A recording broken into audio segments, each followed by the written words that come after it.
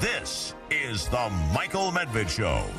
And another great day in this greatest nation on God's green earth. A great day when a great new member has officially been welcomed to the NATO alliance.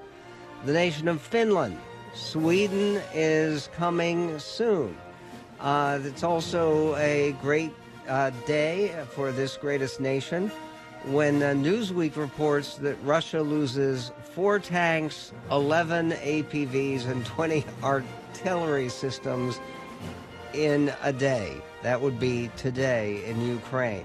The tide of battle turned. NATO properly celebrated as perhaps the most successful military alliance, diplomatic alliance in all of human history. Okay, well, what's been more successful in terms of a long-time alliance? That's all the theme in the latest piece by, it appears at the Hoover Institution, their website. It's a piece by my friend Ralph Peters, who is the author of 29 books, including works on strategy and military affairs, as well as best-selling and prize-winning novels, often about the Civil War. Those novels stirring and informative and inspiring, actually. He's published more than 1,000 essays, articles, and columns. As a U.S. Army enlisted man and then later officer, rank of lieutenant colonel, with which he retired, he served in infantry and military intelligence units before becoming a foreign area officer and global scout.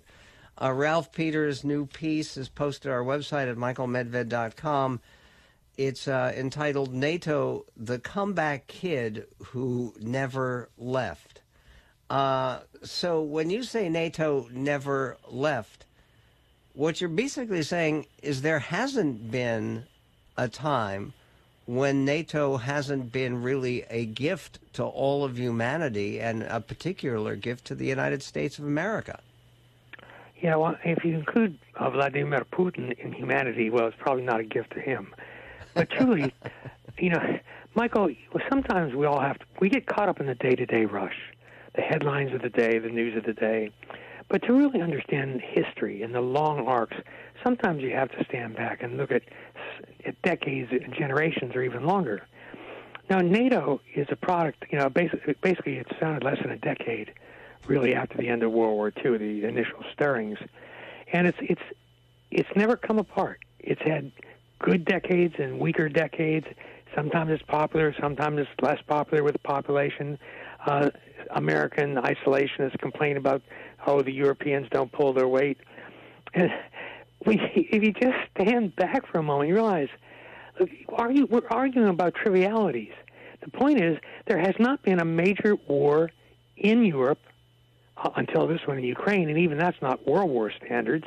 And it's because of NATO, because NATO existed. Far from being a ripoff of the American taxpayer, the money that's gone into NATO over the decades and now generations has kept the peace. You think peace is expensive? Try war. I mean, you're getting a small taste of it right now in Ukraine.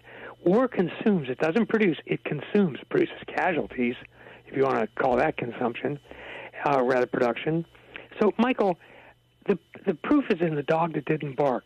The wars that didn't happen after 1945 in Europe. And in 1990s, of course, we saw conflicts in the Balkans. At the time, none of those warring states were members of NATO. Since some, such as Slovenia, Croatia, have become members of NATO, things have quieted down considerably. So not only was NATO, and is not only was it a bulwark in the Cold War against the Soviet Union, that NATO had Ronald Reagan, Margaret Thatcher, NATO, the whole, I'd say that's the holy trinity of defeating the Soviet Union. But not only that, it has kept the peace in Europe. It's brought Europe together. Between that and the EU, which is also a bit vilified sometimes by American isolationists, between that, this blood-soaked continent of Europe that has generated more death and destruction throughout history than any other continent, that continent has been at peace for the longest period of time in its known history. We're talking thousands of years. Charlemagne, who's it's curious they pick Charlemagne as the lead figure, the symbolic figure for the European Union, when in Charlemagne's long reign, Europe was at peace for one single year. So the bottom line of this, Michael, NATO is a bargain. You know, people running for office can yell and scream, and oh my God, you know, we're out of toilet paper in the state prison, and we're sending money to those rich Europeans. Look, peace is precious. NATO has kept the peace. Right now, it is protecting freedom and democracy, and not a single NATO life has been lost in Ukraine. I mean, it's remarkable, the cohesiveness, and credit to Biden on this one. You got to be fair. We've done a tremendous job of keeping this alliance together, going step by step, bringing people along the way Franklin Roosevelt did before Pearl Harbor. You've got to get the public used to certain new ideas, especially when demagogues are preaching. Bottom line, NATO, big bargain, and anybody who thinks otherwise, show me the numbers, dude. Okay, let me ask you about numbers for a moment. Yesterday, Marjorie Taylor Greene, who I know is not your favorite member of Congress, spoke before on the House floor and introduced an amendment to the military spending bill, the military authorization bill, that would immediately cut off all funds for Ukraine. And I was highly critical and derisive about Marjorie Taylor Greene. And somebody wrote in to me and said, well, what you're saying about Congressman Greene, has it occurred to you that she is representing her constituents and her constituents in rural Georgia? How do they benefit from us sending money to Ukraine instead of sending money to make life better in that congressional district?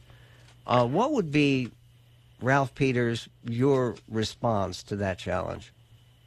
Well, the Ukraine war is just a year and a half old. How much money were congressmen sending to that district before the war? It's not like we've suddenly robbed America's poor or created another million homeless because we're helping Ukraine. Margaret Taylor Greene, I'm sure she does represent some of her constituents, not all of them. And certainly, again, does she really want to rescue Vladimir Putin? Vladimir Putin's on the ropes. Does she really condone the mass rapes, the torture, the disfiguring, the cold-blooded executions, the murders, the overall invasion? Does Marjorie Taylor Greene think that's okay? If you look at what we have contributed to Ukraine in financial terms compared to the multi-trillion dollars we go through every year, it's peanuts. Now, it's important to Ukraine. It's keeping them alive. It's defeating Vladimir Putin. But what's really striking is how little we and NATO have given in absolute terms and how much Ukraine has done with that relatively little. I mean, it sounds generous to us. These people are fighting for their lives, and they're making max use out of everything. They're even improving on the tactics and the way the U.S. has used a number of its own weapon systems. So I'd say it's not either or, either help Americans or help Ukrainians. It's help Ukrainians, which helps Americans, because guess what? Your sons and daughters don't have to go to war in Eastern Europe. And by the way, under the NATO Article 5, if a NATO country is attacked, we're all in it. So beating Putin, turning the tide against totalitarians in Ukraine is important. Now, as far as Ms. Greene, Congresswoman Greene goes, she is certainly entitled to her opinion, but it would be nice if she at least learned where Ukraine is on a map. It's actually in one of the worst positions in the world when you look at some of its neighbors and its history with its neighbors. But now I'm making the most of that. Nick Kristof has a piece today in the New York Times where he says, too often we think we've sacrificed for the Ukrainians. In fact, it's the other way around. The Ukrainians are sacrificing for us. We'll get back to that with more.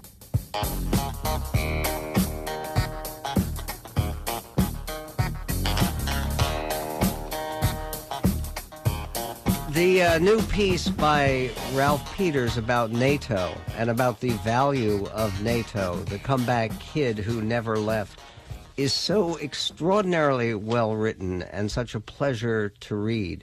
For instance, he writes that then in the winter of 2022, Putin's bloodthirsty megalomania became impossible for anyone but paid hirelings to deny. And NATO proved to be the indispensable actor.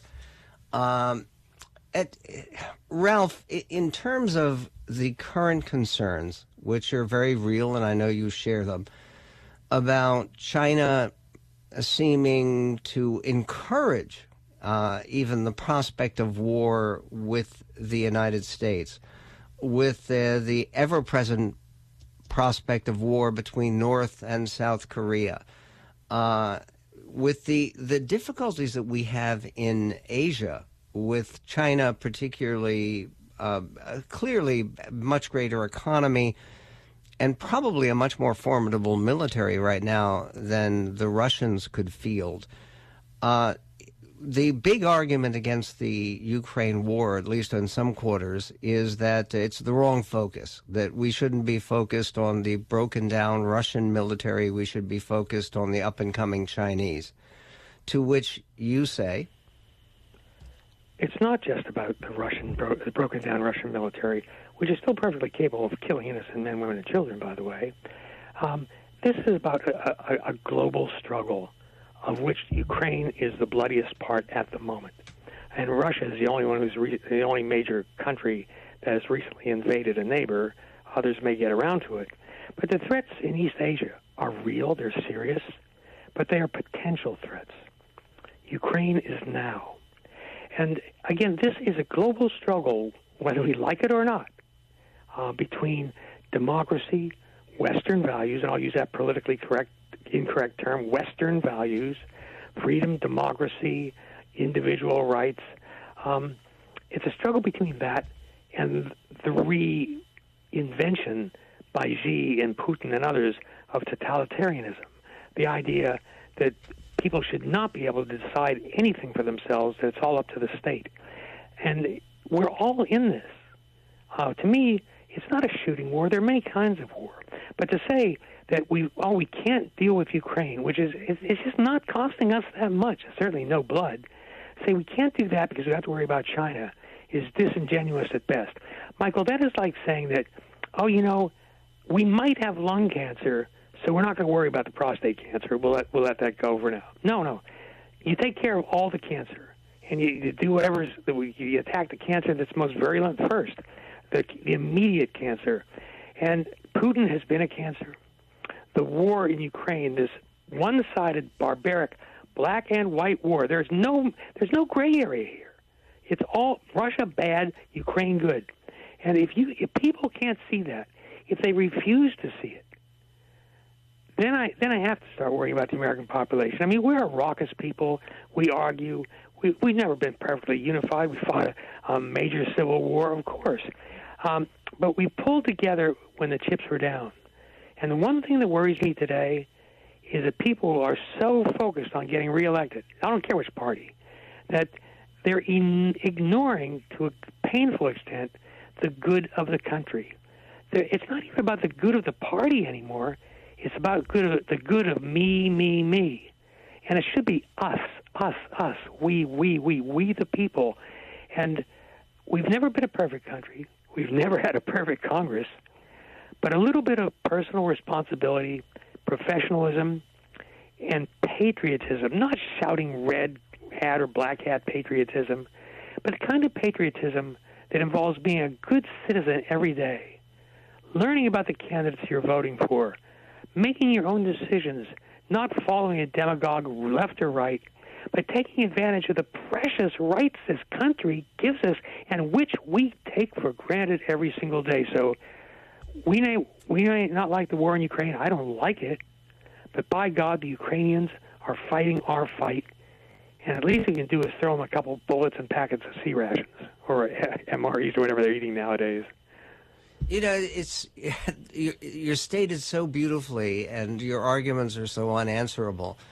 I know that you're not likely to become a candidate for public office, but among those people who are seeking the U.S. presidency, is there anyone that you hear who is speaking in terms that you would recognize or that would echo the clarity of the case that you're making?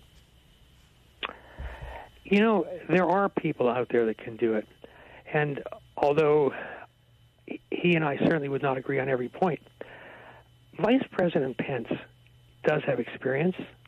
I believe he is a man who attempts to show sound judgment. He was in a difficult position in the last administration. And I am not eager to vote for Vice President Pence, but he's one person I could vote for because of all of them, and there are other good ones too, but he believes in America. When the chips were down, he chose the Constitution. It made him unpopular with a lot of guys, but I will support. I don't have to agree with somebody 100%. They don't have to pass a litmus test. I want an ethical man and woman who genuinely loves this country, or at least likes the Constitution a little bit better than he likes himself or herself.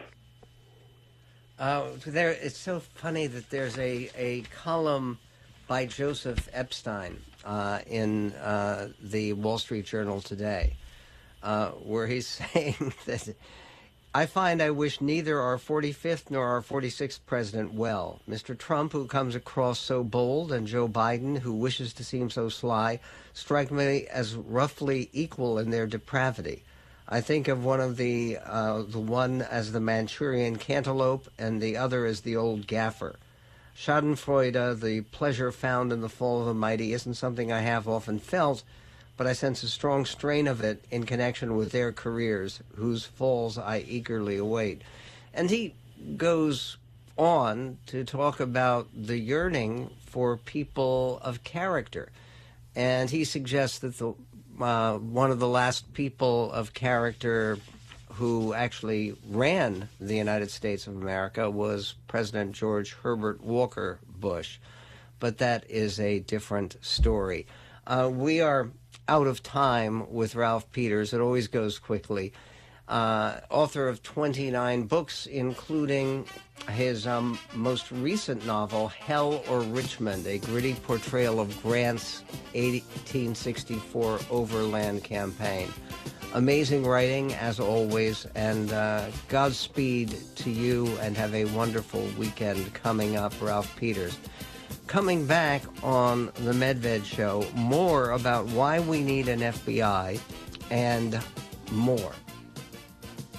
Are you feeling tired?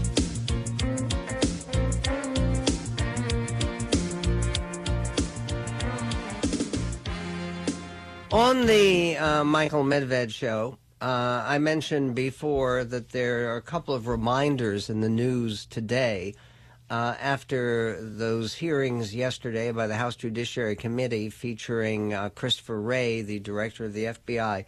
There are a couple of stories that indicate why we need an FBI and why the people who work for the FBI are overwhelmingly patriotic, decent, heroic Americans who are doing the most important work in the world. And first story is from the Wall Street Journal under the headline, "A Guilty Plea Over Anti-Semitic Threat." And the story, Dateline, New Jersey, a man admitted posting a broad online threat that spurred heightened security at synagogues and Jewish schools, including, by the way, preschools, in the New Jersey area last year. Omar Al-Khatul, who's 19 years old, of Sayreville, pleaded guilty yesterday to transmitting a threat to interstate and foreign commerce. He faces up to 5 years in prison when he's going to be sentenced November 14th. Federal prosecutors have said Al-Khatul expressed hatred of Jews and admitted posting online that, quote, God cursed the Jewish people and God should burn gay people. He also told investigators he had researched how to obtain a gun, shooting ranges, and mass shootings, but in the days before posting his threat, he was about 50-50 on whether he would actually go through with carrying out his planned attacks. The FBI issued a statewide alert on November 3rd and announced a suspect had been identified the next day. Authorities have said they didn't believe that Al-Khatul had the means to carry out his specific attacks. But the idea of before he has a chance to carry out the attacks, going after an individual like that. And then there's another story. The headline here, this is from Associated Press, is Capitol riot suspect arrested near Obama's home to be jailed until trial. And this has a local connection, too. A man charged in the Capitol riot who had guns and hundreds of rounds of ammunition in his van when he was arrested near former President Barack Obama's Washington home will remain in jail while he awaits trial. A federal magistrate judge ruled Wednesday. U.S. Magistrate Judge Zia Farouqui agreed with federal prosecutors that Taylor Taranto represents a danger to the community if he is released. Taranto was arrested June 29th after prosecutors say he showed up near Obama's home on the same day that former President Donald Trump posted on his social media platform what he claimed was Obama's home address. Prosecutors detailed a litany of what they said were examples of Taranto's erratic behavior before his arrest, including threatening statements about House Speaker Kevin McCarthy and claims on his YouTube live stream that he intended to blow up the National Institute of Standards and Technology in suburban Maryland. Taranto, 37, is charged with misdemeanor offenses in the Capitol riot. Prosecutors say he joined the crush of people who broke into the building and he made his way to the entrance of the Speaker's lobby outside the House chamber. Prosecutors have indicated they could bring additional charges. Taranto is a Navy veteran who experienced significant trauma from serving in Iraq. Public Defender Catherine Guevara told the judge she said Taranto was driving a combat vehicle on a convoy that was hit by enemy missiles. The judge expressed sympathy for Taranto, saying he deserved to get more help coping with the toll of his military service, and praised him for seeking treatment for post-traumatic stress disorder. Taranto's lawyers said that her client was talking about tunnels near Obama's home in a joking manner because the subject had been fodder for conspiracy theories. She said in court papers that comments he made about getting the shot or the angle while near Obama's house were only in reference to the live stream video he was taking at the time. Guevara said in court that Taranto was attacked and injured on Tuesday by other inmates in the wing of the Washington jail, where January 6 defendants are detained while awaiting trial. She did not elaborate on the circumstances of the attack. Prosecutors said that the day he was arrested, Taranto reposted a Truth Social post from Trump containing what Trump said was Obama's home address. Why would President Trump do that? Why is that okay? In a post on Telegram, Taranto wrote, "We got these losers surrounded. See you in hell, Podestas and Obamas." That's a reference to John Podesta, former chair of the Hillary Clinton campaign in 2016. While threatening on YouTube in the neighborhood, while live streaming, on YouTube in the neighborhood, Taranto told followers that he was looking for entrance points, was going to find a way to the tunnels underneath Obama's homes, and wanted to get a good angle on a shot. Officials said that he was spotted by law enforcement a few blocks from Obama's home and fled, though he was chased by Secret Service officers. Look, the idea that he was well-armed, that he had several weapons and many rounds of ammunition, if this guy was already convicted and of being part of the Capitol riot and being involved with storming the Capitol building, and if he was diagnosed as having psychiatric problems related to his service in the U.S. military, isn't this exactly the kind of candidate you want to stay away from serious weapons?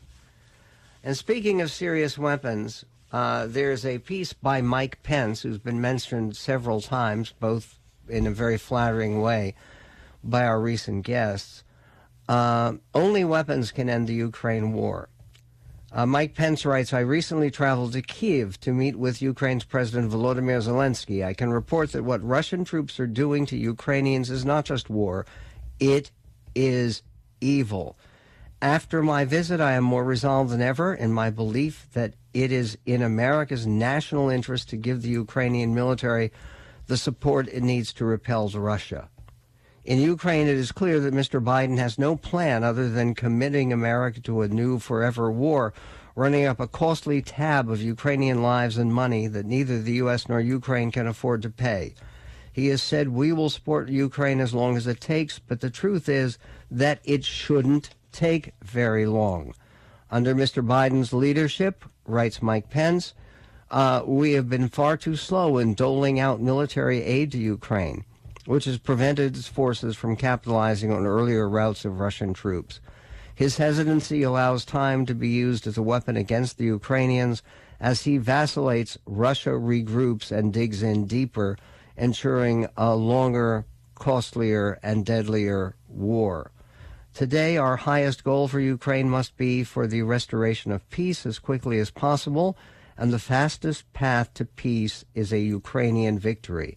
We must provide Ukraine with the strength needed to secure peace, writes the former vice president. Mr. Biden should send Abrams tanks, F-16s, and more long-range artillery shells immediately. The goal isn't simply to give Ukraine what it needs to regain territory taken over decades, but to deter future strikes from Russia. Meanwhile, what caused inflation? One of the smartest financial minds in America, and somebody who keeps emerging in conversation as a potential candidate for president, has an answer. It's a quick one. We'll get to it coming up on the Medved Show.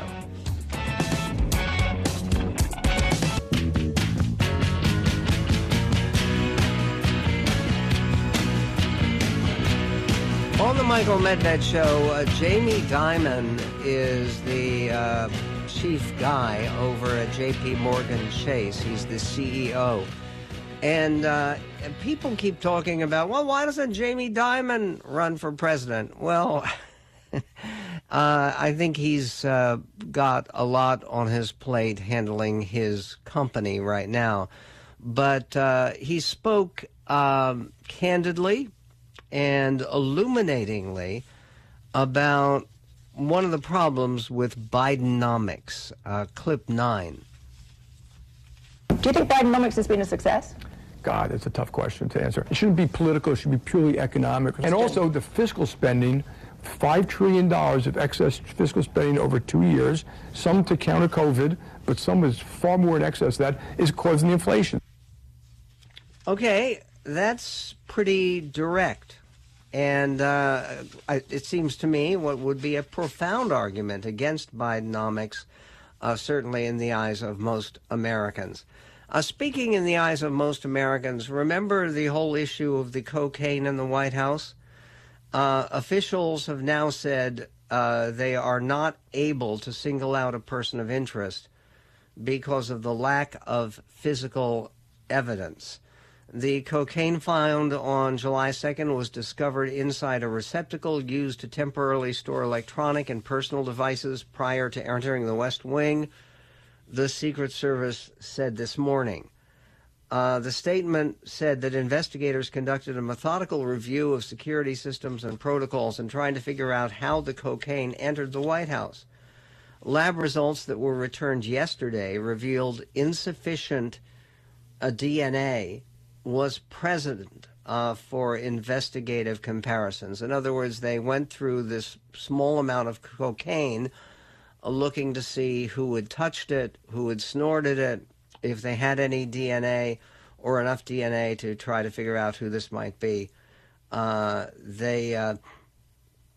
was insufficient. Therefore, the Secret Service is not able to compare evidence against the known pool of individuals.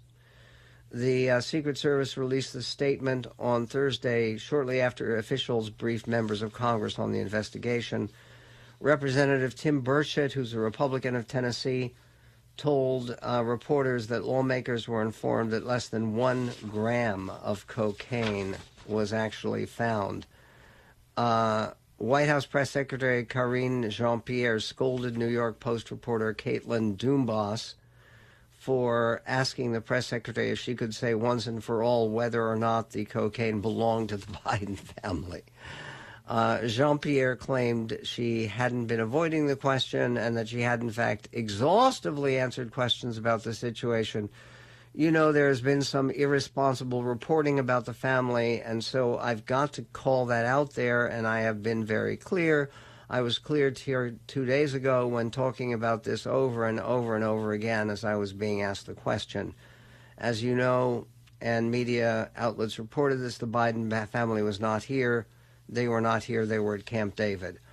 Well, they say in National Review they actually left for Camp David at 6:30 p.m. So is it impossible that the cocaine had any connection with the Biden family, particularly one member who's had a strong connection with cocaine in the past? It has not been completely ruled out.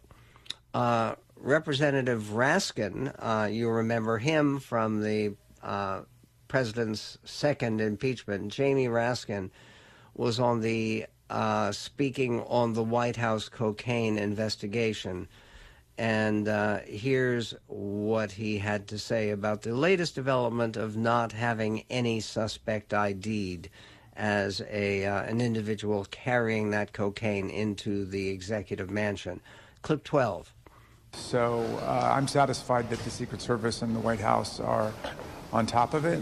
You know, I was reading a book about Lincoln recently, and anybody in Washington could just walk right into Lincoln's White House, go directly in and try to find the president and talk to him. And obviously we're in a very different security environment than that. But I don't know how many people would want to go to the White House if they were going to be administering a drug test on the way in, which is what some of my colleagues have suggested. You know, some people are saying everybody should be drug tested on the way into the White House. And, you know, these are the same people who are opposed to COVID-19 tests. So I don't see a lot of coherence in the criticism. A drug test for going into the White House. It's already, when you do go into the White House, and I've had this experience many times because I have been honored to be a visitor at the White House. But the idea that they do go over visitors fairly carefully, and you go through a metal detector. I don't know if there is a mechanical way of detecting illicit drugs the same way there is of detecting weapons, but obviously that would be appropriate in these circumstances. Will Hurd, who I'm eager to have on the show, he's a wonderful congressman from Texas, Republican, strong conservative Republican, and one of the outstanding black Republican leaders who is now running for president, spoke, it seems to me, importantly, about the Ukraine and the crisis there. This is Congressman Hurd, presidential candidate. This is clip 3. If I was a president of the United States, the first thing I would say is as soon the day that hostilities stop in Ukraine, Ukraine will be admitted into NATO. In order to bring that vision to fruition, I would talk and explain that the goal in Ukraine is to help the Ukrainians kick the Russians out of all of Ukraine, not just go back to the way things were in February 2022 when the Russians invaded the most recent time. And I'd be working with our allies to make sure that the Ukrainians had all the material, all the equipment they need to do things like establish a no-fly zone over their own country. The quicker we help Ukraine win this war, the better it is for everybody else in the country. And I'll be making sure that the defense industrial complex was improving its efficiency and delivering the kind of support that we've already said that we would give the Ukrainians to make sure that they have the tools in order to win this. And why should every American care about this? Because the United States of America after World War II built an international order that benefits us. And if we don't defend that order, it hurts us. That's Will Hurd, presidential candidate who deserves more attention, and not just from this show. Does a new movie deserve attention? It certainly has a stellar cast with some of the most beloved actresses of our time. Laura Linney is a star. So is Maggie Smith, Oscar winner. So is Kathy Bates, Oscar winner. The movie is set in what seems to be a charming village in Ireland. It is called The Miracle Club. Worth seeing? Listen. Now it's time for Medved's Entertainment Minute. Laura Linney plays an American who returns to her Irish hometown to honor the death of her mother, and then together with locals Maggie Smith and Kathy Bates goes on a pilgrimage to a sacred site in France where they will together solve some long-ago mysteries in The Miracle Club. My mother is dead. I'm in a place I swore I would never come back to. Welcome to Lourdes. I'm glad you came home. Can you ever forgive me? Well, it's easy to forgive this movie's melodramatic sentimentality, especially with the handsome camera work that captures some of the magical, mystical impact of the Lourdes Cathedral. The lead actresses are not only competent, they are richly and deeply endearing, but the pacing is pokey, and the miracles in the story are hardly magical. It's rated PG-13 for adult themes involving troubled pregnancies of the past. 2.5 stars for The Miracle Club. And next time on the Michael Medved Show, we will be talking about potential miracles to resolve the struggle against Russian imperialism and aggression. We'll be speaking with futurist and expert on international relations Ian Bremmer, who is always provocative, about the NATO summit, what it meant, and about the future of Ukraine once the war is resolved. Americans, it turns out, really did drink much more during the pandemic, and new data shows that. But what about the alcohol-related deaths skyrocketing? What can we do about it? And not debating is a bad look strategy for both of the two leading candidates for president, for Donald Trump, and yes, especially for Joe Biden. But what's the right